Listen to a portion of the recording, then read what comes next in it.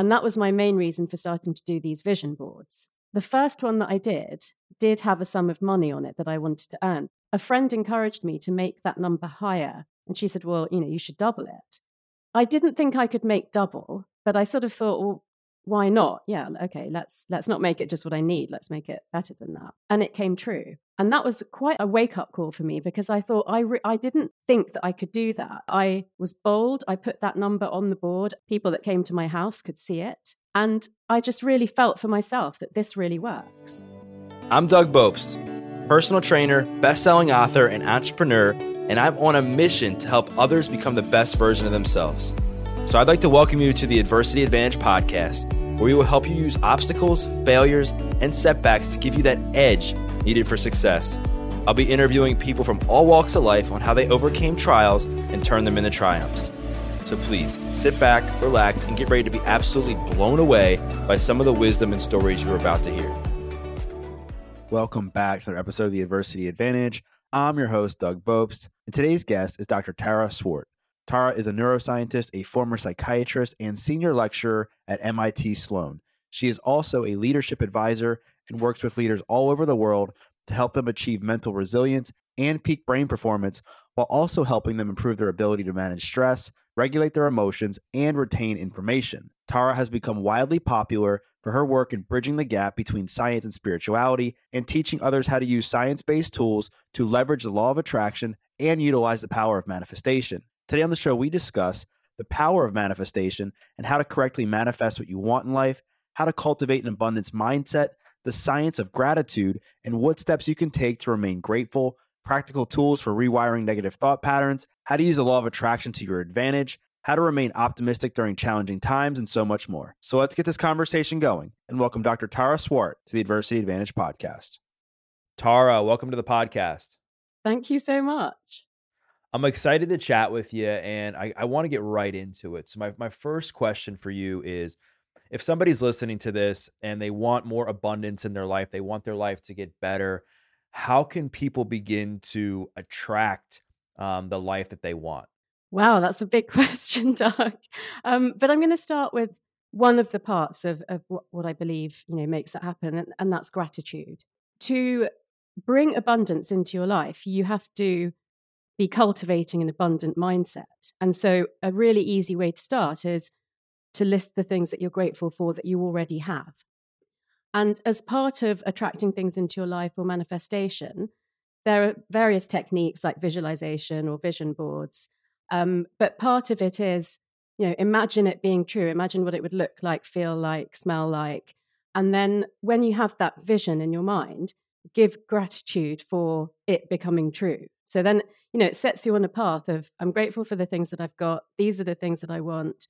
And, you're staying positive and abundant and grateful. And that's much more likely to attract those good things into your life. So from a scientific perspective, I know you're a neuroscientist and that's what your background is in. What is it about gratitude and focusing on the things that you have accomplished and how far you have come? Like, how does that impact the brain in a way where it gets you into this abundant mindset? Yeah. So if you think of it as a series of seesaws, then, abundance and lack are at the opposite ends of that, that spectrum. That also correlates with certain emotions and neurotransmitters and hormones in the brain. When you're in lack mindset, it's kind of like survival mode in the brain. You're stressed. You might be feeling things like fear, anger, shame, sadness. And that correlates with the stress hormone cortisol. And when you've got cortisol flowing around the blood in your brain and body, it actually, if it's at a high level all the time, the brain kind of will rearrange the blood flow so that you're not wasting your resources on things that aren't crucial to your survival. But that means that your brain isn't working at its best. At the other end of the spectrum, if you cultivate gratitude, then you're more likely to be operating, in trust and with excitement for life. And that correlates with the hormone oxytocin. And that kind of helps to make you feel more warm, to lower your guard, to take some healthy risks.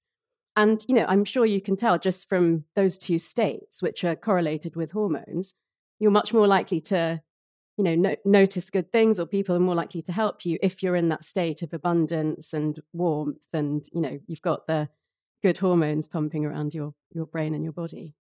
Diving more into gratitude, much like the law of attraction, much like manifestation, gratitude has become a buzzword over the last several years, and people have emphasized the importance of it. And you just talked about why it's so important from a scientific perspective. But is there a specific type of of gratitude practice that you recommend to help people get into that brain state that you were just talking about? Meaning, is it writing something down they're grateful for? Is it writing something down followed by an action for that thing? Like, what is your recommendation for people going through that process?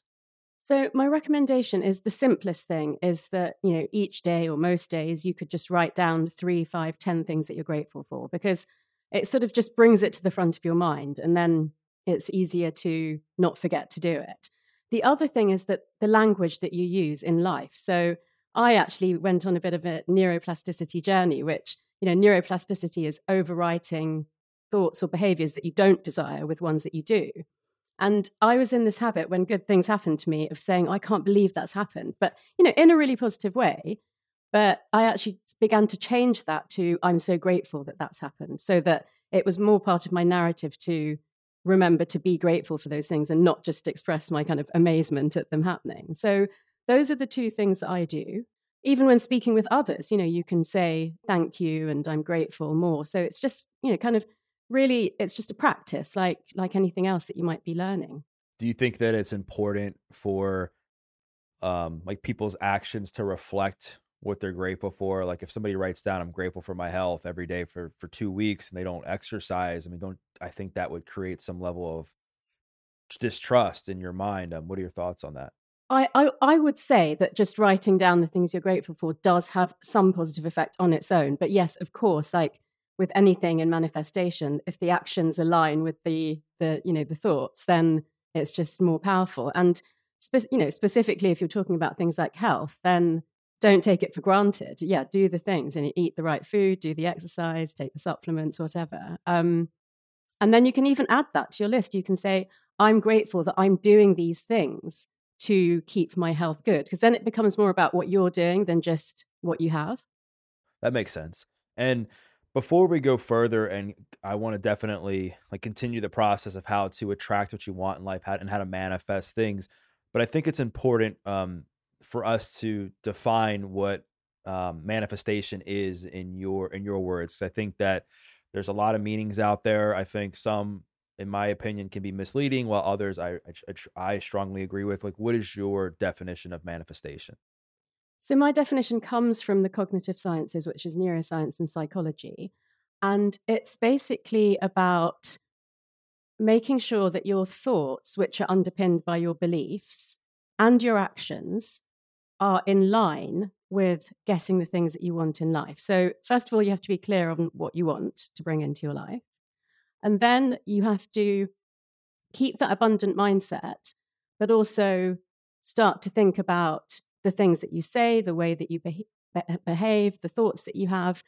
Are those aligning with bringing that into your life? And then the action part is that you also actually have to go out and notice the opportunities and grasp them and do the things that you can to bring these things into your life. And when you set a goal and you take certain actions towards, creating that into reality, when you know that you have done the things that have drawn that into your life, it's much more empowering. And then it's almost like a muscle, it builds your trust in your ability to manifest through action, not just creating a fantasy ideal life and then sitting at home and waiting for it to come true. And where do you think a lot of these misconceptions about manifestation have come from, given that, you just touched on what the science of manifestation is and how it's vastly different from a lot of these modern things you might read about regarding it? I think that since we've been able to scan brains, we understand much more about what happens when we think certain thoughts or, experience certain emotions. Our brain it's like the CEO of the body. So the actions that you take actually come from your, your thought processes. Prior to the science knowing more about how the brain works when it's functioning normally or at its best, rather than when there's a disease or an accident, manifestation was largely explained by quantum science.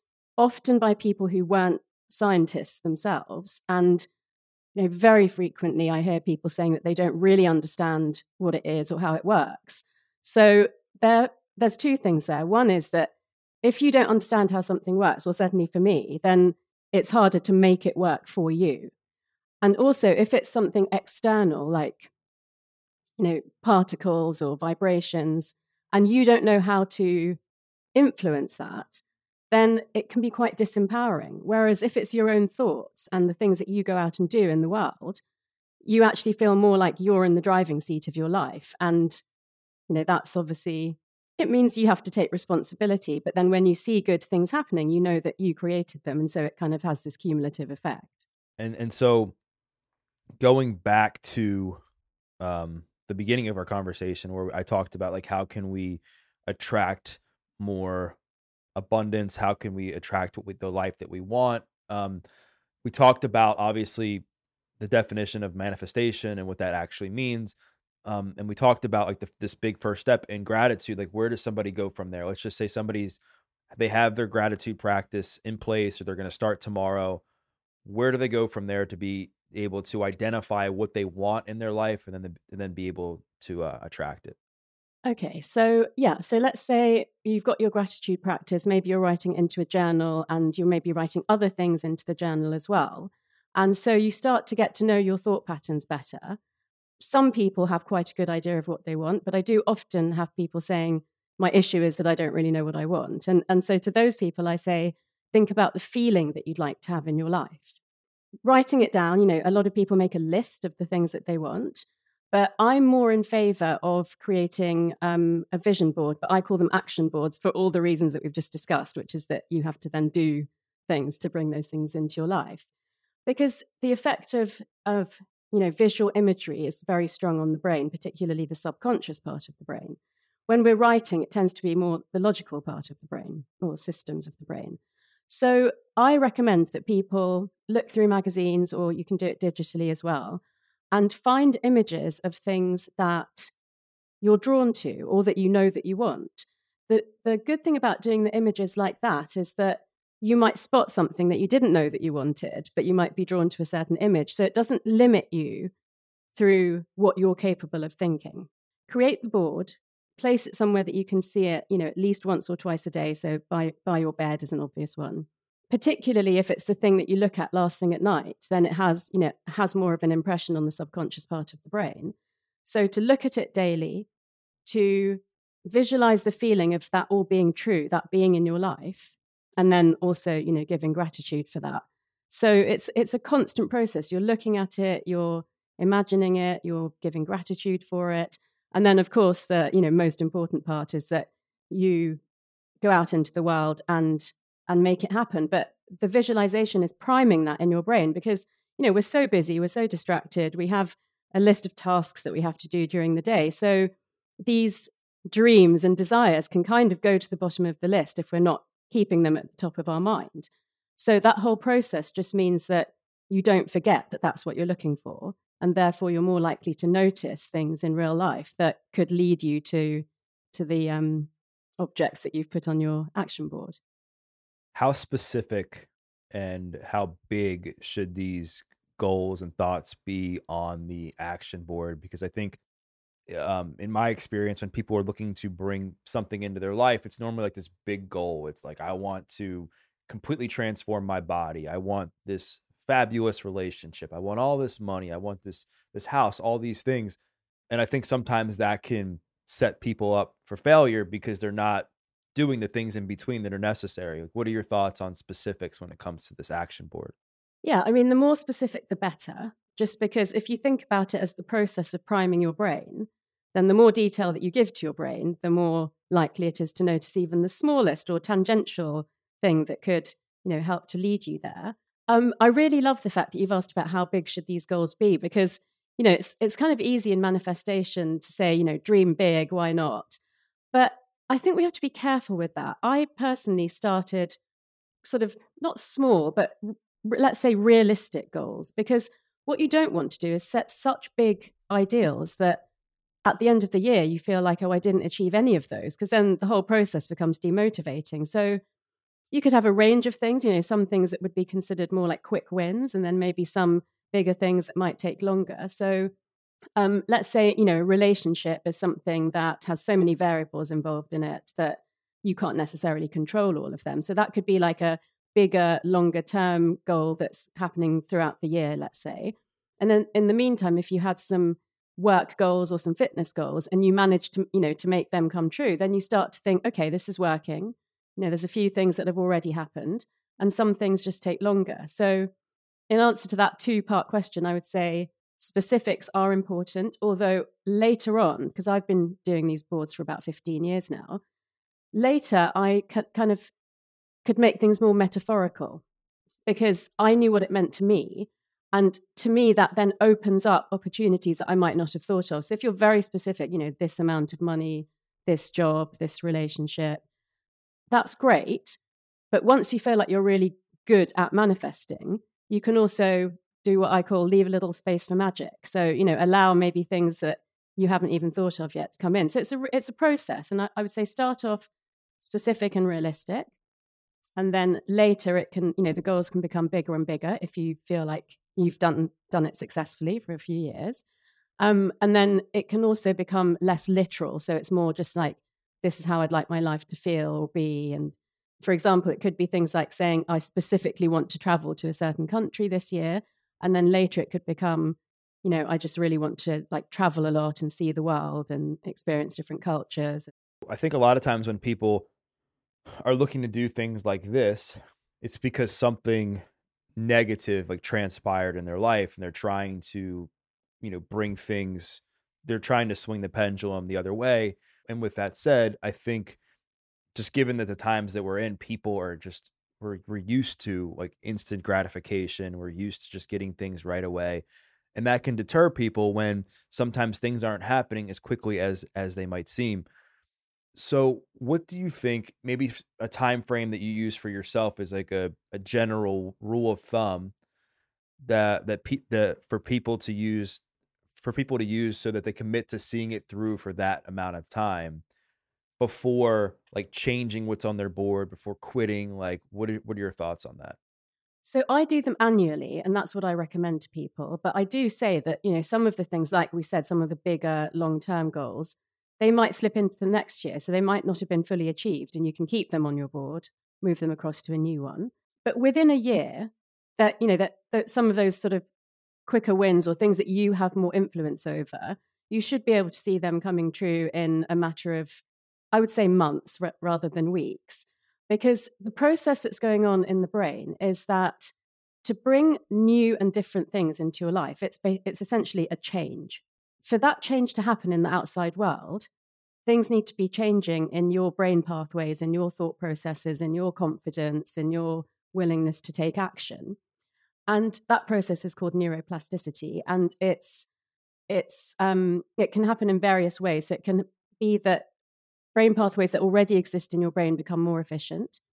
It can be that new connections are made through synapses between neurons that already exist in your brain. Or it can be that you actually grow new neural cells and they become new pathways. And that process takes time and it's hard work. Again, going back to the brain scanning, before we knew more about how the physical brain actually works, that was always thought of as psychological work, and therefore that it's happening in a mental way, but not a physical way.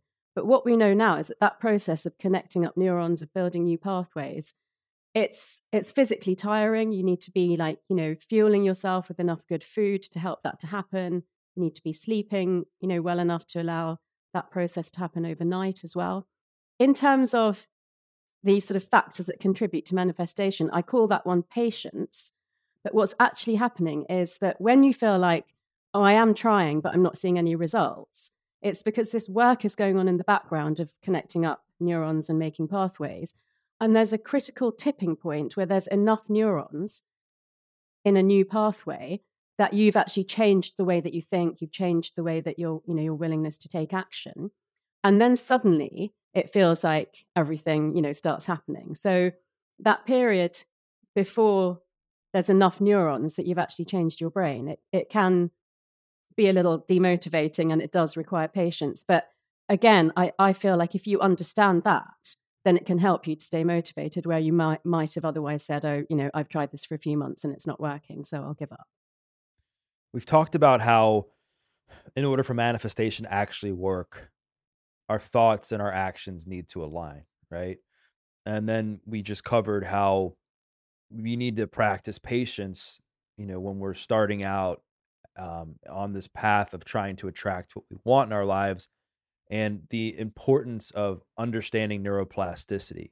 Bringing this all together, I would imagine that what really keeps people stuck and not changing is negative thought loops, negative thought patterns.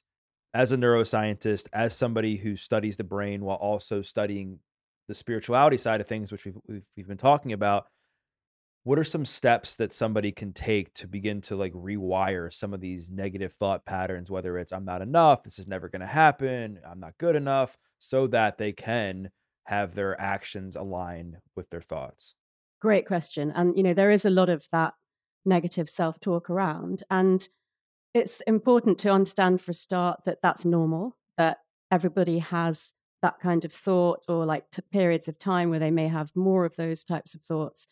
And it's quite hard when you're already in that negative spiral to really try to turn it around. I do want to get back to resilience in a while because your podcast is called The Adversity Advantage. So we should also speak about what to do when it feels like nothing's happening or things have gone wrong.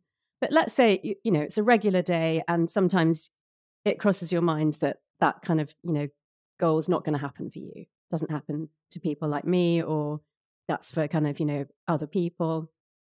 So when you have a recurring negative thought, there's usually a very firmly held belief underneath it that drives that thought. So, it could be to do with worthiness, deservingness. And so it's important for people to kind of dig underneath the recurring negative thought and ask themselves, what is it that I must believe about myself to keep having that thought? And often it's very non-conscious because it may come from childhood and, that pathway's been there for so long that you're not even aware of it. If you can do the journaling or the therapy or the self-reflection to understand what the belief is that's driving your thought, then you can create a positive affirmation or a mantra that's the opposite statement to that belief. And you can repeat that every time you have the thought so that you're basically trying to overwrite that pathway in your brain with this new, more positive thought. And that's an interesting one because in the brain, you can't undo what's already wired in there. You have to overwrite it or replace it with something that you'd prefer. And so that's the science. And then from Buddhism, there's a teaching that says, replace every negative thought with a positive thought. And, that's been around for thousands of years, but it's now kind of backed up by the neuroscience. So it's nice to understand that that's kind of, a spiritual philosophy and it's aligned with how things work in the brain. So what would be an example of that? Would it be like, so what would be an example of like replacing a positive thought and what would be an example of replacing a negative thought with a positive one based on science and based on your research?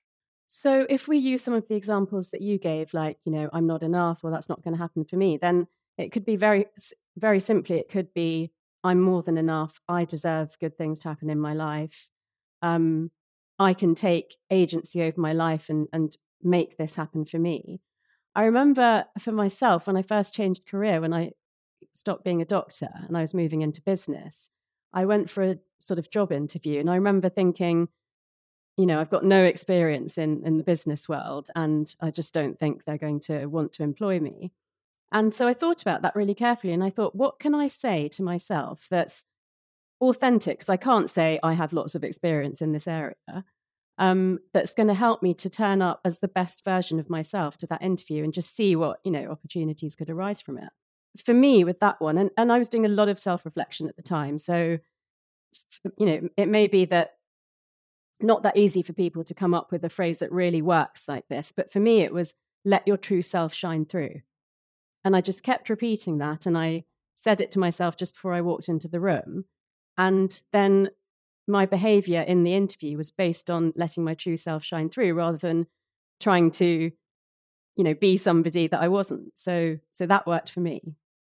So how can people then push through when their life may seem like it's completely falling apart and that they don't have anything going for them. And then they're trying to tell themselves these positive affirmations, but yet like the reality just doesn't necessarily reflect that. Like, how can somebody um, begin to transcend that, begin to transcend that? I really like that you've said that, because if these statements don't feel authentic, if you keep saying I deserve great things and you don't believe that, it's not actually going to work. So, and also when everything's going wrong, when life, feels like it's terrible, another thing from the science that can be helpful is that in that moment or that period of time, the one thing that you still have control over is your mindset, how you think, how you wake up in the morning, how you show up every day.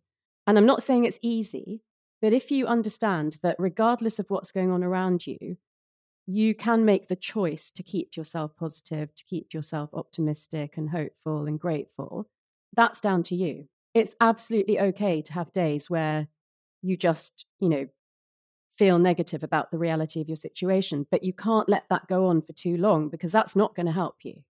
But, starting to build up your resilience, be resourceful, see that you can turn around your mindset in a few days if you need to, that's the start of changing your life. And once you can make that more the way that you think and act, it's much more likely that those good things that you want will come into your life than if you consistently focus on everything that's going wrong and what you don't have, and allow your mind to be so negative that it's going to increase your cortisol levels, it's going to erode your immunity, it's going to stop you from accessing all the brain power that you have available to you.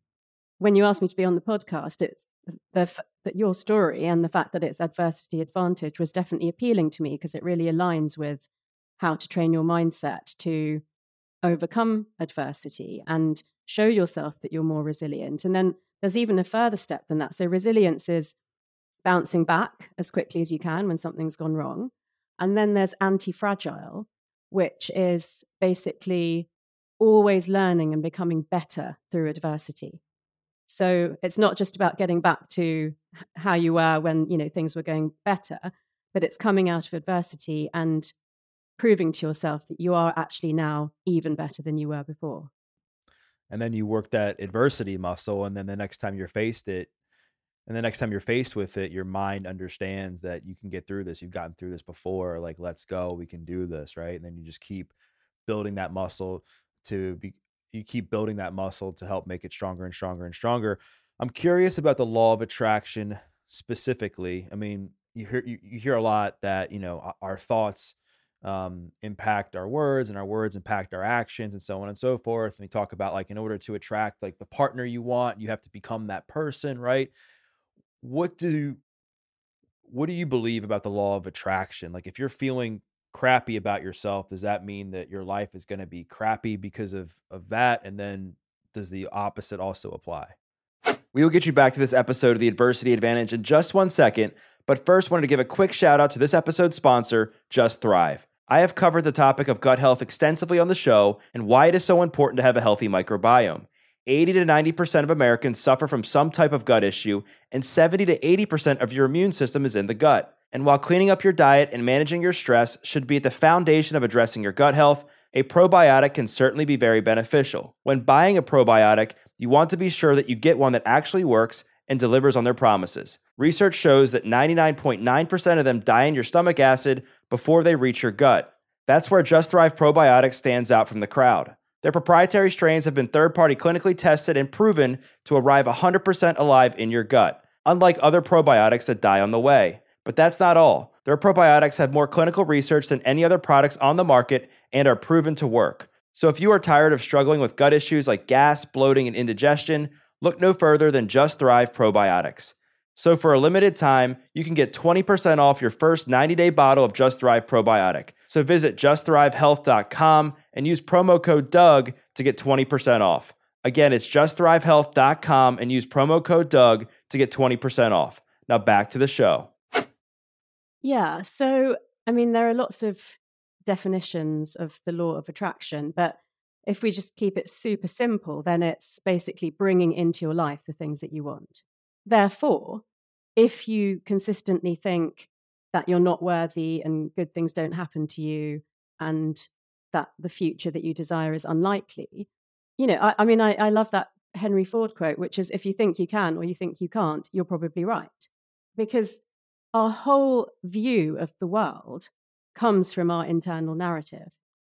So if we really believe that we don't deserve those things, or if we consistently tell ourselves that we're not going to get those things, that's statistically more likely to come true. If we learn to essentially change our mind, learn to think differently, then we will act differently in the world and take those risks that we might not have if we weren't in that better mindset. So it really always comes down to, if you want things to change in the world around you, then you need to start by changing what's going on in your brain. And so what you're saying is that it's not necessarily because your brain is just thinking a thought, then all of a sudden, like, there's somebody that's listening to that and they're like, all right, you're thinking this thought, I'm not going to give you anything in life, you're not going to succeed. It's more or less that you're thinking that thought, and then if it's a negative thought, it's preventing you from taking the actions that you need to take in order to better yourself. Am I understanding that correctly? Yeah, absolutely. You've understood that correctly. But if you also think about the way that we communicate with each other, because most of these goals are going to depend on interactions with other people or, things that are going on in life. We communicate with each other through articulated speech. And that's the main thing that we notice, although we would notice things like body language and facial expression. But we also communicate with each other through some of the hormones in our bodies actually leak out of our skin through our sweat. And if you are physically close enough to someone or in contact with someone, then there's an interaction between the two people based on that. So, for example, women who live together or work closely together tend to synchronize their menstrual cycles because of affecting each other's estrogen levels. And it works in a similar way with cortisol, the stress hormone. It doesn't matter if you're male or female, but if I'm super stressed, then likely my posture's not going to be as good. I won't be smiling. I wouldn't be making as much eye contact. And if we were in physical proximity with each other, you would actually feel stressed because I've got high levels of cortisol, circulating in my body. So then, let's say if we were on a date or in a job interview, some of it's conscious, but also subconsciously, you'll just feel like that person isn't right for you. So it's kind of like a, self-fulfilling prophecy. If you think that you're not going to meet a really nice guy on a date, then there's so many complex things about you that will make that outcome more likely to become true. And there's another thing I'd like to add, which is we've talked about abundance and manifestation and patience. But another one of the factors that I write about is what I call magnetic desire. And that is that you truly, deep down in your emotions, in your gut, in your mind, aligned, want the things that you have put onto your action board.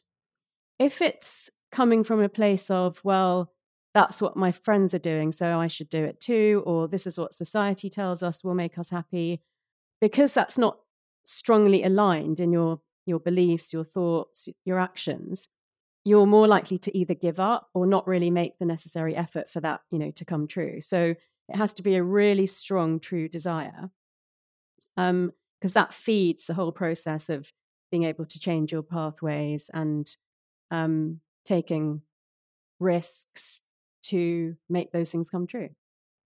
You talked about like rewiring our thoughts in order to like attract what we want and become a more magnetic person and be able to communicate better in relationships so that things can start to really happen and progress in our lives. What else can people do if they're looking to become a more magnetic person, if they're looking to become more of a person that people want to be around? What are some other things they can do besides working on their thoughts? Let's start with the basics just so that I have covered that. If you're sleeping for 8 hours every night, if you're eating nutritious food, you're keeping yourself hydrated, hydration is essential to the communication between neurons.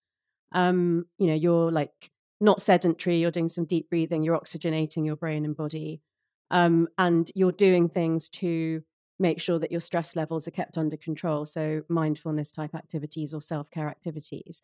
So start with those, because if your body isn't in an optimal state, then it's much harder for your brain to do that extra work that it needs to to be abundant and magnetic.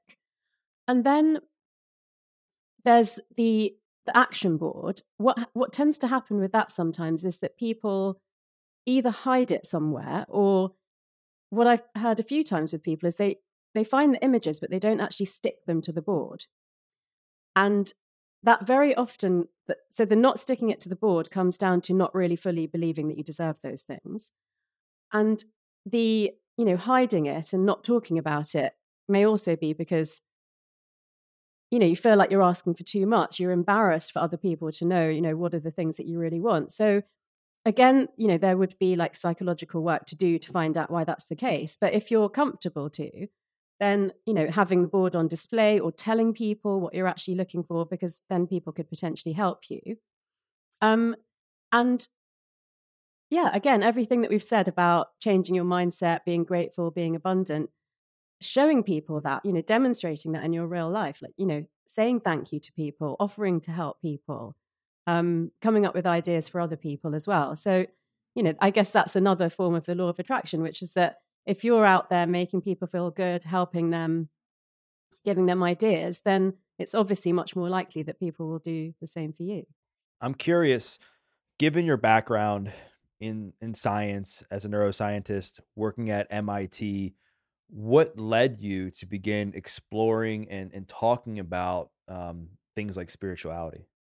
Yeah, somebody did actually say to me when my book came out in 2019, like, wasn't it a risk for you to write that book, considering that you're, faculty at MIT?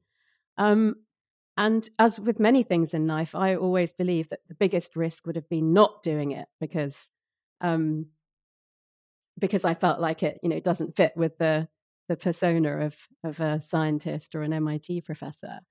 So it goes quite way back. I mean, I was brought up in an Indian Hindu household, so I've always had elements of spirituality in my life. I did think of them as very separate to the science and the medicine until I had my first major crisis in my life, which was when I got divorced in my mid-30s.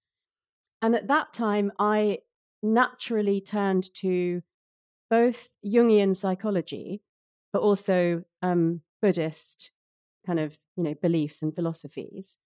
A short time after that is when I first read the book, The Master Key System, which was very inspiring for me. I'd actually read it before, but my life was fine, so I didn't do any of the exercises. But then I came back to it, and I spent 6 months going through each chapter and doing all the exercises till I got to the end. And it's essentially about manifestation, but through gaining greater clarity and control of your thought processes. And then I started so then I also changed career at the same time. And that was my main reason for starting to do these vision boards. And the first one that I did have a sum of money on it that I wanted to earn because I just started up a business. I no longer had my, medical salary. A friend encouraged me to make that number higher than I wanted to. I had a number that was, this is how much I need to earn to just live my life. And she said, well, you should double it. I didn't think I could make double, but I sort of thought, well, why not? Yeah, okay, let's not make it just what I need. Let's make it better than that. And it came true. And that was quite a wake-up call for me because I thought I didn't think that I could do that, but I was bold. I put that number on the board. I had it in my bathroom so people that came to my house could see it. They knew the things that I wanted. They were coming up with ideas to help me.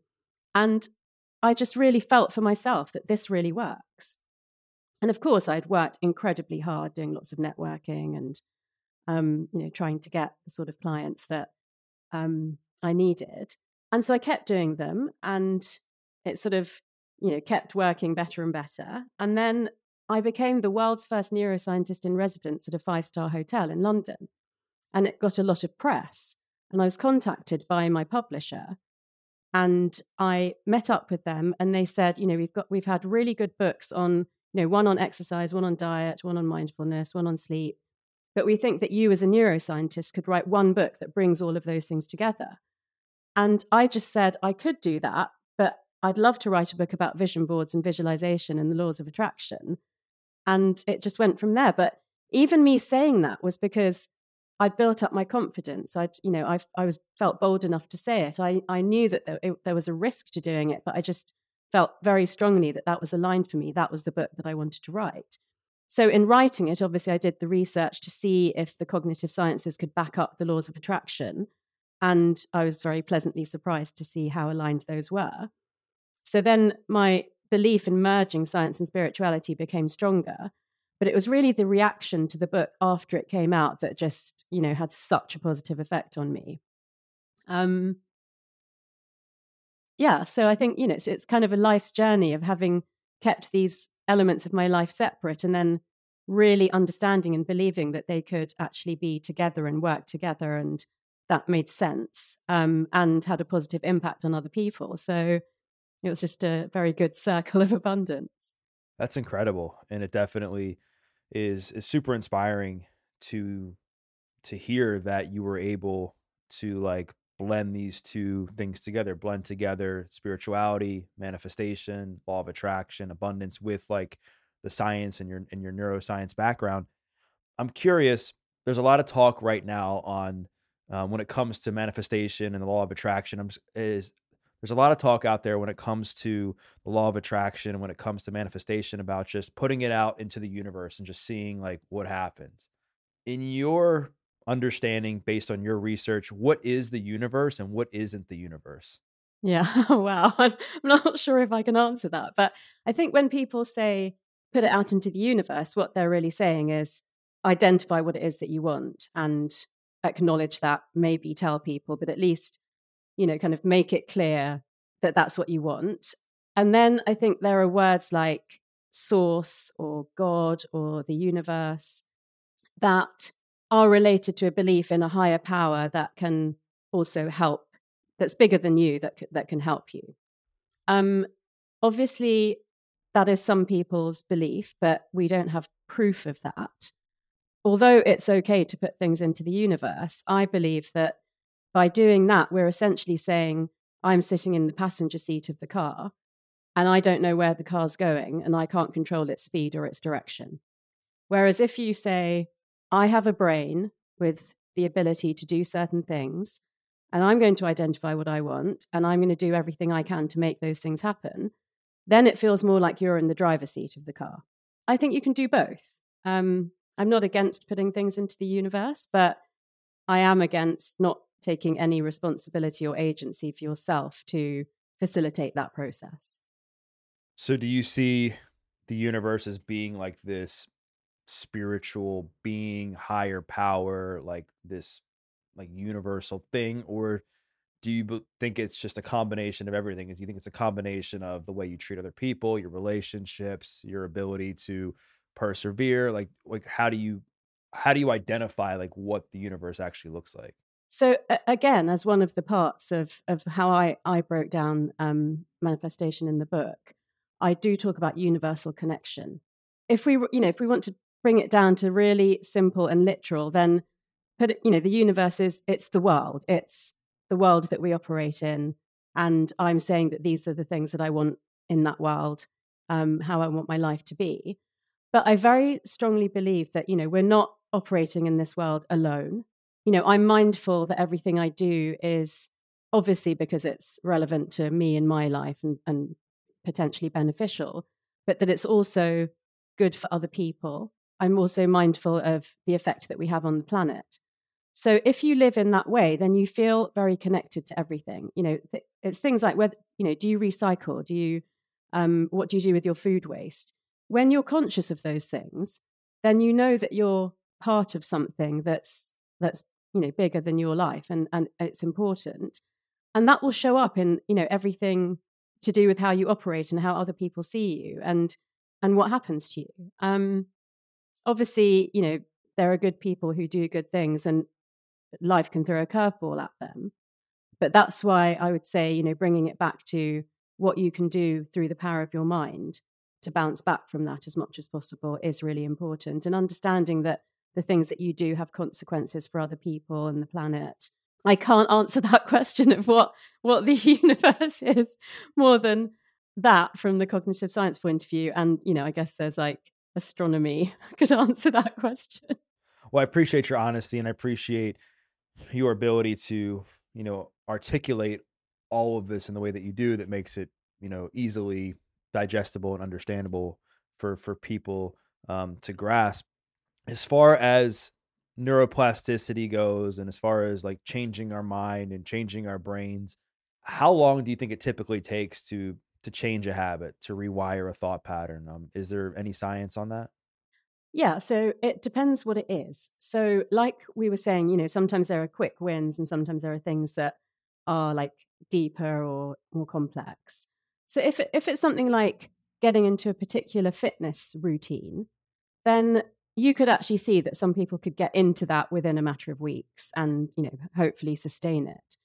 If it's something more complicated, like building up your emotional intelligence or changing your relationship patterns, then in my experience as a coach working with people who are working on changing those more complex things, I would say it takes 9, 10 months to a year to change something that's multifactorial and perhaps has been a way of operating for a long time.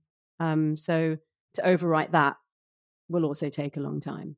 So I guess the main takeaway from that is to just no matter what, just be patient and that just keep going and that if you continue that if you continue to do the right things every single day towards whatever goal you're trying to achieve, towards whatever pattern you're trying to change, like eventually over time, things will start to swing in the other direction, if you pursue it long enough and if you're patient long enough with it. As far as like when somebody is like, listen, if somebody's listening to this right now and they're in one of these times where their life is just super dark and they see no light and maybe they just got out of a bad relationship, maybe they're recovering from addiction and their brain and their mindset is completely hijacked from their circumstances in life.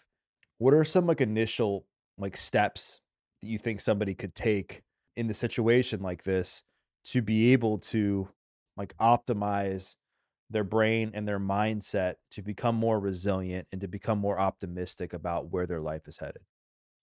Yeah, I'm going to answer that, but I just want to connect it to what we were saying before slightly by saying that when you were talking about patience and consistency is key to changing and growing. That I mean, people have setbacks or they default to their old ways of behaving, and it's also important to say that that's normal. And if that happens, that doesn't mean you should give up, but it just means you have to start again. So instead of wasting time beating yourself up about the fact that you didn't go to the gym or do the thing that you were going to do, just give yourself a bit of a break and then start over again with whatever that process is. And so you've now asked a question about something bigger than that, which is that someone's really in a bad place. Life is not good. And the feeling I got when you were talking, giving examples of that situation is one of the worst feelings in the world is when you feel like you can't trust yourself anymore. You can't trust your intuition or you can't trust your ability to get yourself out of these difficult situations. So just connecting that back to some other things that we mentioned. In my gratitude lists, I actually write about my internal resources that I'm grateful for. So things like my creativity, my vulnerability, my ability to ask for help. And so because I repeat those a lot, I'm very aware of what they are. So when I'm in a dark place, I can reach out for, those sorts of things and think, okay, how can I think outside the box in this situation? Is it important that I tell somebody that I'm really struggling at the moment and ask them for help or ask them to just be a sounding board for me? So with the situation that you've just described, I would say that it's very difficult to navigate that alone. And so getting some help, whether it's a friend or family member or, a qualified therapist, that's probably what I would say for people who are in that difficult of a situation and really struggling to see how they can get out of it themselves. Ask for help and know that you're not alone and know that you're not meant to go through this alone. I love that. Well, um, Tara, I think this conversation is going to help so many people. I wanted to thank you for your time and for coming on. If people want to connect with you, if they want to learn more about your work, if they want to listen to your podcast, if they want to buy your books, where's the best place to do that? Thank you so much. Thank you for giving me the opportunity to reach more people. Um, so I am most active on Instagram out of all of the social media, and there's a lot of free resources on there to help people with mental health issues and manifestation. My book's available on Amazon or at all bookstores, and my podcast, I've had season 1. So that's available anywhere that you listen to podcasts, Apple, Spotify, Google. And as you know, I'm working on starting for season 2. So if people follow me on Instagram, then that's the best way to know when that launches. Incredible. Well, I'll make sure to include the links to that stuff in the show notes. And for those listening, what I invite you to do is to share a takeaway. We covered so much in this episode. We talked a lot about manifestation, the law of attraction, abundance, changing your brain, rewiring your thoughts. We covered so much. So share your biggest takeaway, tag Tara, tag myself, because we'd love to hear your feedback. And we once again thank you for listening to this episode of The Adversity Advantage. I'm your host, Doug Bopst, and we'll see you next time.